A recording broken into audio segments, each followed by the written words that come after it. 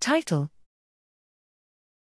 Synergistic Screening of Peptide-Based Biotechnological Drug Candidates for Neurodegenerative Diseases Using Yeast Display and Phage Display.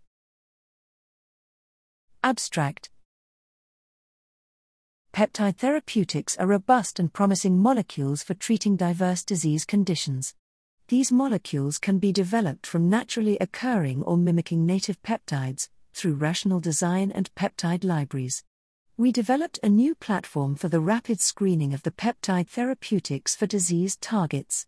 In the course of the study, we aimed to employ our platform to screen a new generation of peptide therapeutics candidates against aggregation-prone protein targets. 2 peptide drug candidates for the protein aggregation-prone diseases, namely Parkinson's and Alzheimer's diseases, were screened. Currently, there are several therapeutic applications that are only effective in masking or slowing down symptom development. Nonetheless, different approaches are developed for inhibiting amyloid aggregation in the secondary nucleation phase, which is critical for amyloid fibril formation.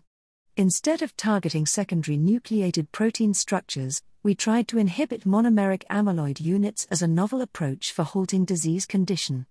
To achieve this, we combined yeast surface display and phage display library platforms. We expressed alpha-synuclein, amyloid beta 40 and amyloid beta 42 on yeast surface, and we selected peptides by using phage display library. After iterative biopanning cycles optimized for yeast cells, several peptides were selected for interaction studies.